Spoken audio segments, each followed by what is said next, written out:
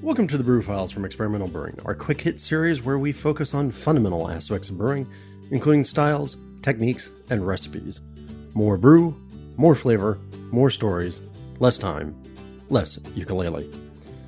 On this episode, even in this time of constantly changing brewery beer lists, the holidays do still carry some traditions. And one of my favorites is the appearance of beers like Sierra Nevada Celebration and Anchor Brewing's Our Special Ale, aka Anchor Christmas. In this two-part episode, Denny and I sit down with Scott Ungerman, brewmaster of Anchor, to talk about Our Special Ale and how it's changed over the years and how to make your own version. In the next episode, we'll taste the beer and discuss how we brew it. But first, a message from our sponsors. This episode is brought to you by Brewers Publications, publisher of none other than Simple Homebrewing by two guys named Denny Kahn and Drew Beecham. Maybe, just maybe, you've heard of them.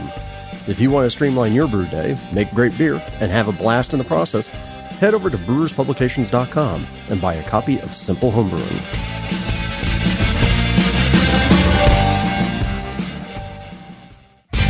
The American Homebrewers Association, a community of more than 45,000 individuals who share a common passion, beer.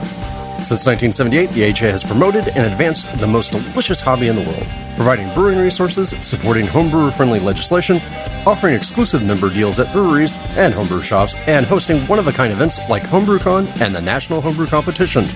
Join your beer-loving peers at homebrewersassociation.org. Family-owned Atlantic Brew Supply is the biggest homebrew shop in the Southeast. No gimmicks, no multinational corporate overlords, and no BS. Unique ingredients from local suppliers, including malt from neighboring artisan malt house Epiphany Craft Malts and award-winning recipe kits, including the Toll, Raleigh Brewing Company's GABF-winning Imperial Oatmeal Stout. Plus, we've got pro-level equipment and the best-in-cask supply equipment from sister companies ABS Commercial and Cask Supply. Malts, extracts, and more, all available by the ounce, an on-site calculator to help you craft your best brew, same-day order processing, and guaranteed 2-day shipping for East Coast customers. Get 15% off your first order when you use the coupon code BREWFILES at checkout at Atlantic Brew Supply.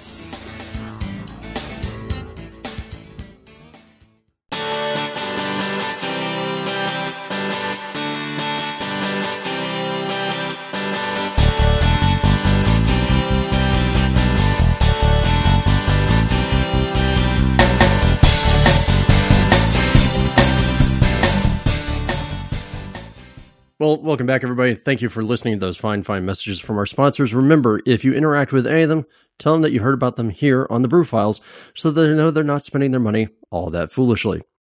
Now, it's Christmas time. We've done a couple of things around the holidays, but to me, it's not the holidays until I can get some of my favorite beers. We've talked about Celebration in past episode, but now it's time for something a little more special. And I'm sitting here with Scott. Scott, introduce yourself. Hello, I'm Scott Ungerman. I'm the brewmaster at Anchor Brewing in San Francisco. And so what is so special that we're going to talk about it today? So we're going to talk about Christmas ale. Okay, our special ale, which has been a perennial favorite. I think it's been around since, what, like 1975? Yep, exactly. This is the 45th year. See, I knew it. All right, well, hey, Scott, why don't we get started and tell people about your history of brewing and, well, how you got involved in brewing?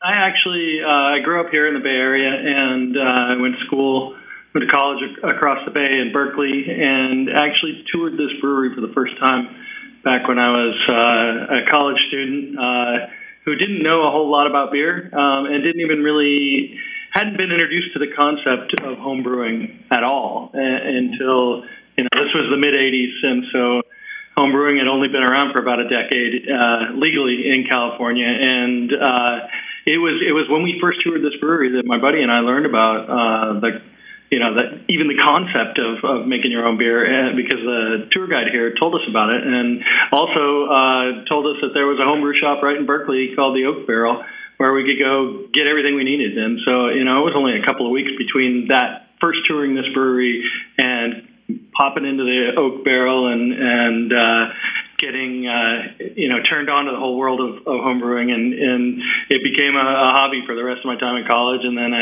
I was actually an English major undergrad, and I was teaching high school and heard about the brewing program at UC Davis while I was down in Southern California, and that was when I had my light bulb moment that I could go to school, study brewing, turn a hobby into a career, and that's what happened. So was Homer there when you were shopping at the Oak Barrel? Yep. He's been around forever and a day. Yeah, and this was forever ago. All right. Well, and so you went to UC Davis, and you actually, you did things to get professionally trained. So let me ask you about that. What was the biggest difference in your mind between what you learned as a homebrewer versus what you learned at Davis? Davis is a lot of science and theory. And the one homebrewing book that I bought, the Joy of Homebrewing back then, it really, it was a guideline, but it just went a lot deeper in Davis. But I can tell you that with all that I learned in the couple of years and I was actually there an extra year. I was a TA of the brewing program for a third year, and then I left to go to the East Coast to go get a job in a brewery, and worked in a very big brewery. I started with Anheuser-Busch, and what I learned on the job was so much different than what I learned in the classroom. I think, Denny, what's your favorite quote from Car Talk? Reality often astonishes theory. Yeah. Yeah. Yeah. So you worked for ABI for a good long while. And then when did you come over to Anchor? As I said, this was my first inspiration to getting into brewing, and I loved Anchor Brewing and continued to love Anchor Brewing as I moved around the country working for Anheuser-Busch. My original goal when going to work for AB was just to be there for a couple of years, learn the ropes, and then I really wanted to go start my own brewery. But that never happened, and I kept getting promoted and moved across the country, and life got in the way, and eventually I found my way to brewmaster with AB, and I was getting ready to get set to start looking for a job because I knew it was time for a change back in 2014 when this job came open, and I just jumped at the opportunity, and it was I didn't even have my resume together when I heard about this job, so I just knew it was the right thing at the right time, and within 3 weeks of hearing about the opening, I was here. And I've been here over 5 years now. So it's been fun. Well, and that's talk about such a change, to go from, sort of the very high tech world of AB breweries, because I've toured the plant here in Van Nuys. And that's a lot of science, a lot of technology and whatnot. And then you go into that brewery at Anchor, and there's still technology there, but it has this much more old world feel to it. Yeah, it's 1950s technology, and not all of it, but that's what we start with. Our brew house is a 1950s era brew house that's still run really the same way. When I started with AB, I started in Newark, New Jersey, and that brewery was built in 1950. And I spent 7 years there, and during those 7 years, we automated the hell out of everything. We took things from this more manual world into a more automated world. So I had seen both worlds at AB, and even in the other breweries I worked with that were built over decades, you see the old technology with the new, and it's nice to come to a brewery that has this much old technology that still functions great and makes great beer, and occasionally we've added in some new things, and you can work within those parameters and still keep the process pure. And it's, the process is the same no matter whether it's automated or manual. You still have to figure things out. You still have to know what's going from where to where and how you're controlling it, even if you're controlling by different methods. Just stepping out on that floor, being amongst those copper kettles and that big copper Grant, it really does kind of make you feel like you're stepping back in time a little bit. And now, speaking of stepping back in time and actually kind of coming forward to the future, one of the things I think we'd be remiss to not talk about this is, for years, I always thought of Anchor as being tried and true. You had the limited number of things that Anchor was going to do, and you knew they were going to be great. You had your Steam, you had Liberty, you had Porter, Foghorn, and of course our Special Ale. But that's changed recently. Yeah, I wouldn't say like totally recently. It depends. I guess recently, like within the long spectrum of a brewery that's been around for over 120 years, we really did kind of explode our offerings in the last 5 years with more IPAs and more light fruity things and various other beers that are different. We made a Mexican lager for the Giants, and those are areas that we had not explored in the past, and yeah, it's nice to be able to make a variety of beers, but I agree that concentrating on those core beers and making sure that's really who we are. It's a really great identity. I can know whenever I taste an Anchor beer, I know some of the things I'm going to expect to see in there. And at the very least, I always know that the craftsmanship is going to be pretty top notch. All right. So let's actually get talking about the beer. I have a sample of this in front of me. Yay. Love this. So we said earlier, our special ale was first brewed in 1975. So this is coming up on the 45th year of it. Tell me a little bit about how you would describe this beer to people. This particular beer, first of all, as a series of beer, it's evolved over the years, and it's we give ourselves the liberty to change the recipe, not drastically, but in a fairly wide bracket of it's going to be something that is big and dark and flavorful. It's going to have some spices. It's this year I would describe specifically this style as a spiced brown ale.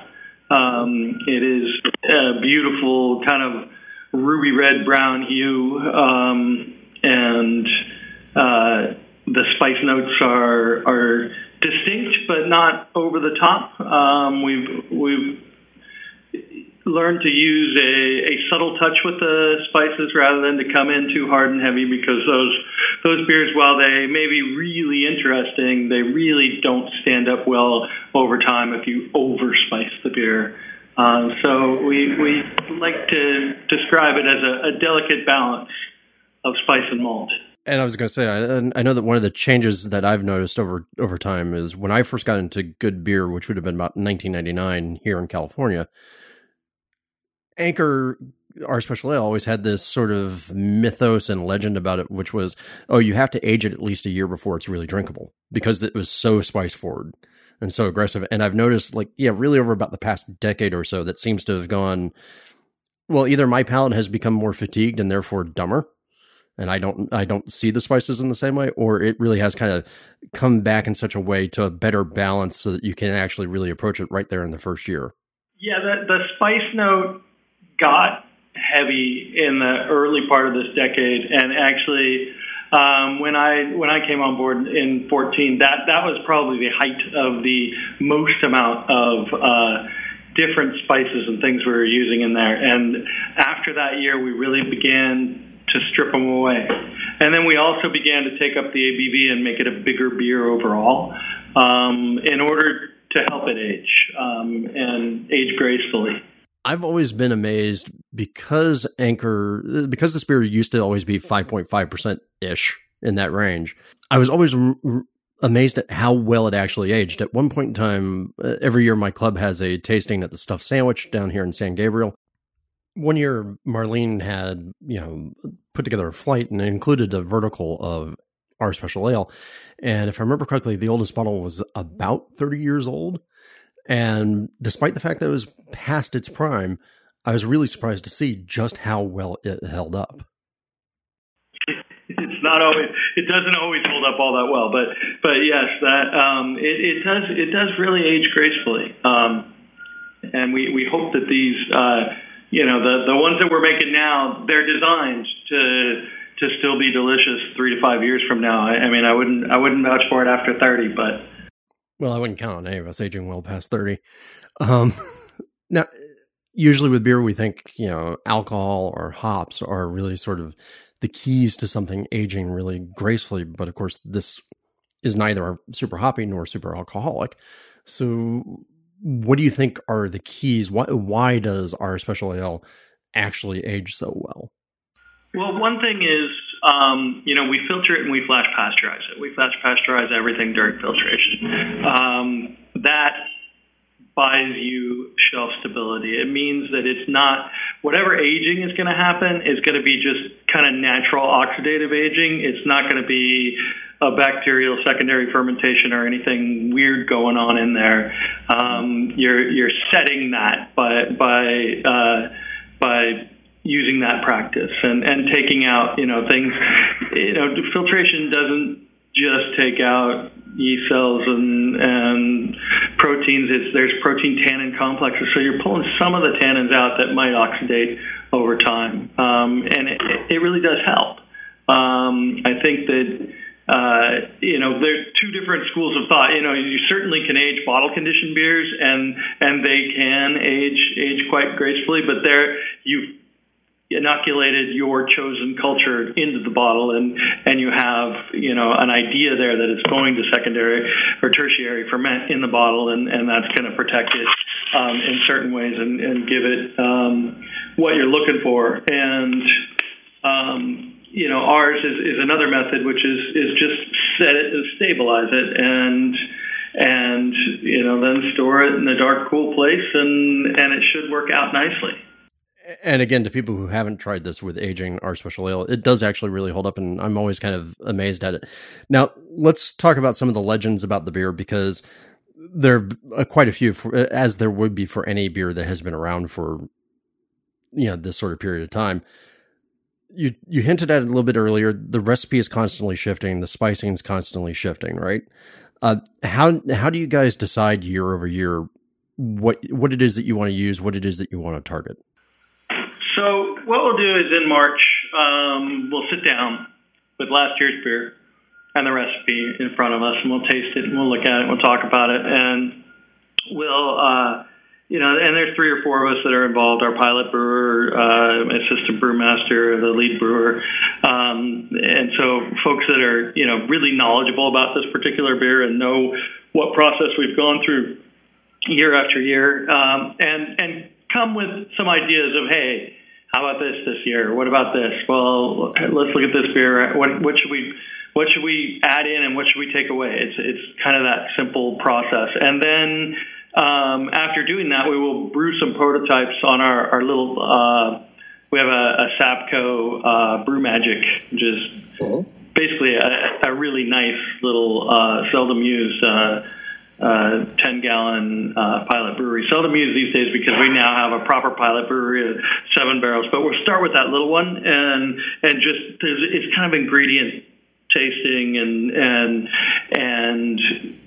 getting base levels for what we're going to want to use. And then, of course, you got to submit to the TTB with a statement of process and get everything approved. And while we're getting ready to do that, we acquire some bigger quantity samples, and then by July June we're brewing over in our pilot brewery across the street some things that we'll release as a Christmas in July kind of prototype of what this year's going to be, and then we'll fine tune it from there. That's interesting. Now, has there ever been something that you wanted to use that you, or at least an idea that you guys had when you started that whole process, where it was like, yes, I want to do this and that, and it just no? Yeah, we wanted to use some specific pine needles one year that were approved for use in food, but not in alcoholic beverages, and we couldn't get it approved in time. We tried and failed that year, and so we used some other spices, but with the same intent in mind.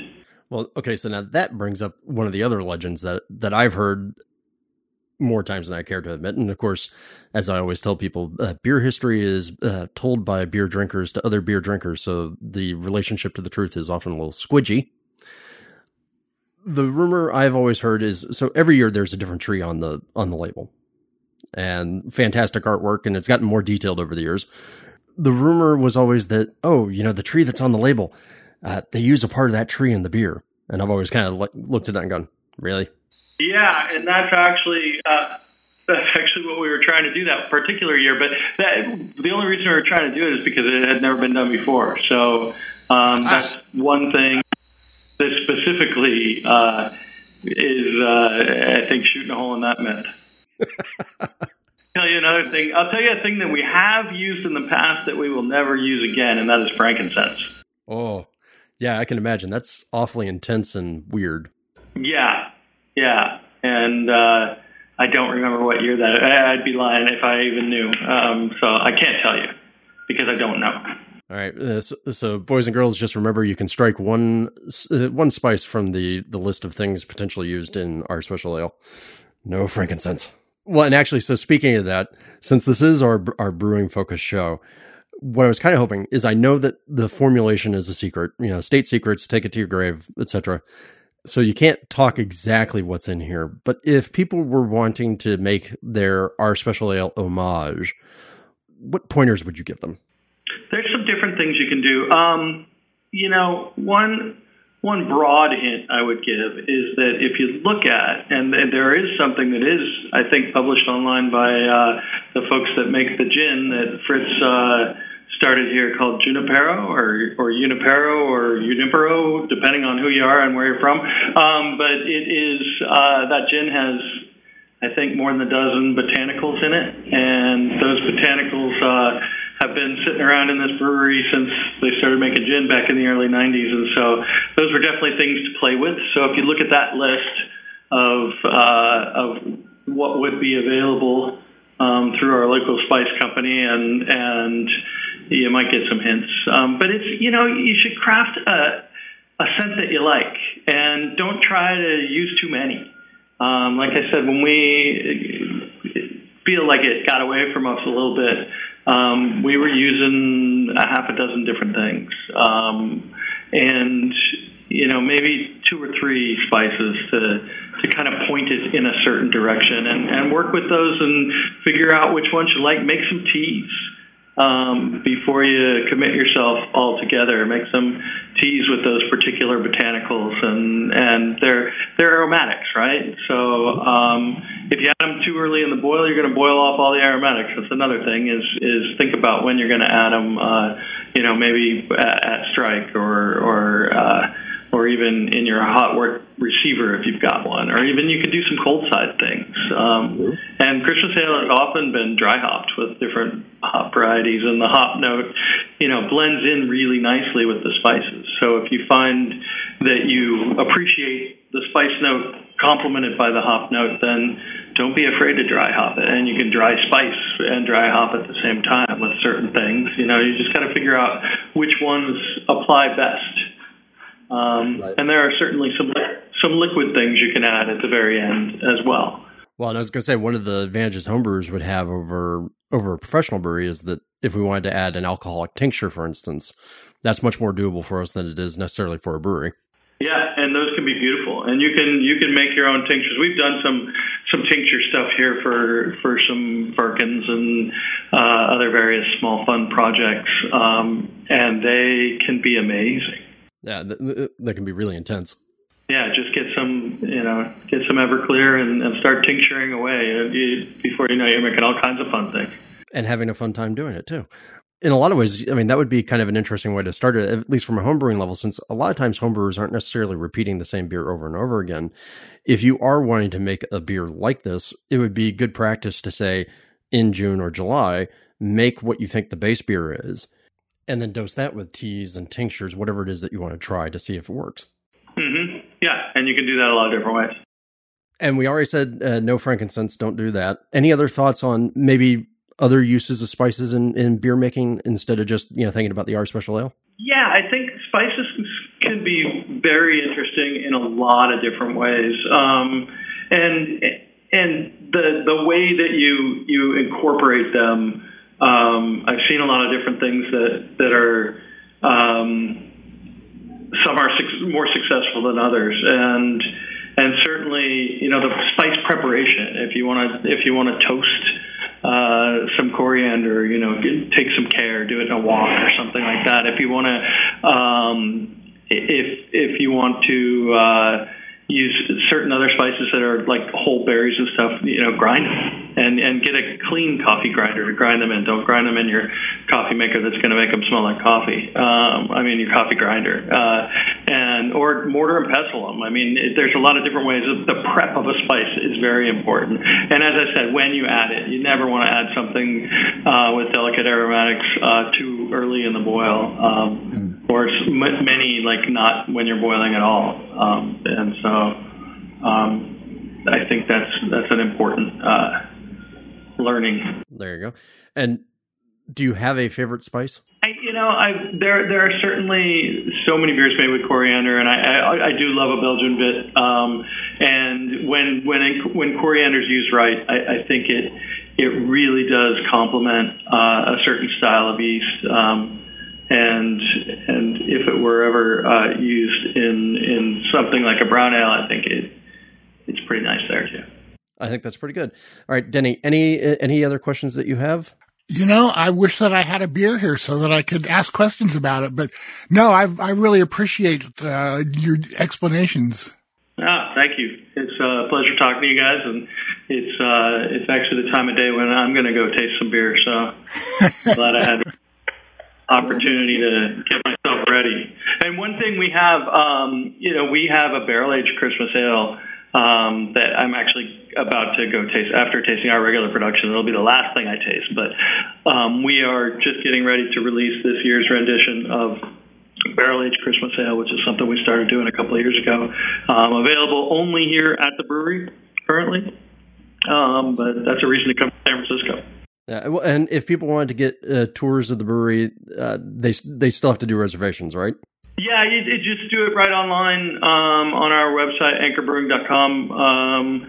There's a pretty easy click-through link to get you there, and we do tours 7 days a week, twice a day in the midweek days, and then 3 tours a day on Friday, Saturday, Sunday. Yes, and if anybody hasn't been to Anchor Brewing to do the tour, I highly suggest you do, because also they have one of the most beautiful old bars that I've ever seen hanging out there in the tap room. Yeah, and it's a really nice tour. And then you can visit the Pilot Brewery across the street and taste all the different things we're working on. See, that's just fantastic. I haven't been to the Pilot Brewery yet, so I think it's time for me to take a trip. Yeah. Well, hey, I think, Scott, we've taken up enough of your time. I know you're a busy man. You got beer to go taste. So I just wanted to say thank you so much for taking the time to sit down with us and talk about our special ale, giving our listeners a little bit of advice, some hints, some tips, some tricks, and some secrets. Well, okay, not so much the secrets, but still. And when can people find our special ale? Because it's limited. Yeah, it's available now. I know it's going to be at most like big chain liquor stores. It's definitely at Costco in the big bottles, and up here in Northern California, Safeway and Whole Foods. Whole Foods probably down in Southern California too. Boys and girls, if you get a chance to try one of those Anchor Magnums, absolutely go for it. I think it's a fantastic way to have the beer. So again, Scott, thank you so much for taking the time. Denny, I think it's going to be time for us to go and taste some beer and talk about how we might tackle our own version of this. I think so, man. Thanks again, Scott. You're welcome. You guys have a good day. Thank you, everyone, for joining us on another episode of the Brew Files. We hope that you enjoyed this dig into what makes Anchor Christmas so unique and what lessons a brewer can take away from it. In our next Brew Files episode, coming to you Christmas Day, Denny and I sit down, taste the beer, and craft our homage recipe. Now remember, if you have show ideas, styles, brewers, techniques, ingredients, etc., you can drop us a line at podcast@experimentalbrew.com. You can reach us at denny@experimentalbrew.com or drew@experimentalbrew.com. You can find us on Twitter at EXPBrewing, on Instagram, on Facebook, on Reddit, and just about every homebrew forum out there. And of course, you can always find us at www.experimentalbrew.com. Don't forget, you can support the podcast by leaving us a review in Apple Podcasts, click the AHA, Amazon, Brewers Friends, or BYO links on the website, and by going to Patreon and pledging $1 or $2 or more to our charitable cause, which for this part of the year, and we're rapidly closing in on the end of this, Chat with Champs, helping kids with cancer to connect with each other. So give $1, won't you? Until next time, remember, the brew is out there, and we'll see you on the next episode of the Brew Files. Getting accurate measurements of your beer is one of the keys to improving your brewing. The Pro Series hydrometers from Brewing America will help you help your beer. These American-made NIST traceable hydrometers are accurate, easy to read, and the kits come with a cleaning brush and cloth and a borosilicate test flask that uses half the sample size of most flasks. That means less beer for testing and more beer for you. Brewing America is a small, family-owned business of husband and wife veterans, so when you buy a Brewing America hydrometer, you're not only getting a great piece of equipment, you're supporting the people who support America. Brewing America hydrometers are available on Amazon or at www.brewingamerica.com.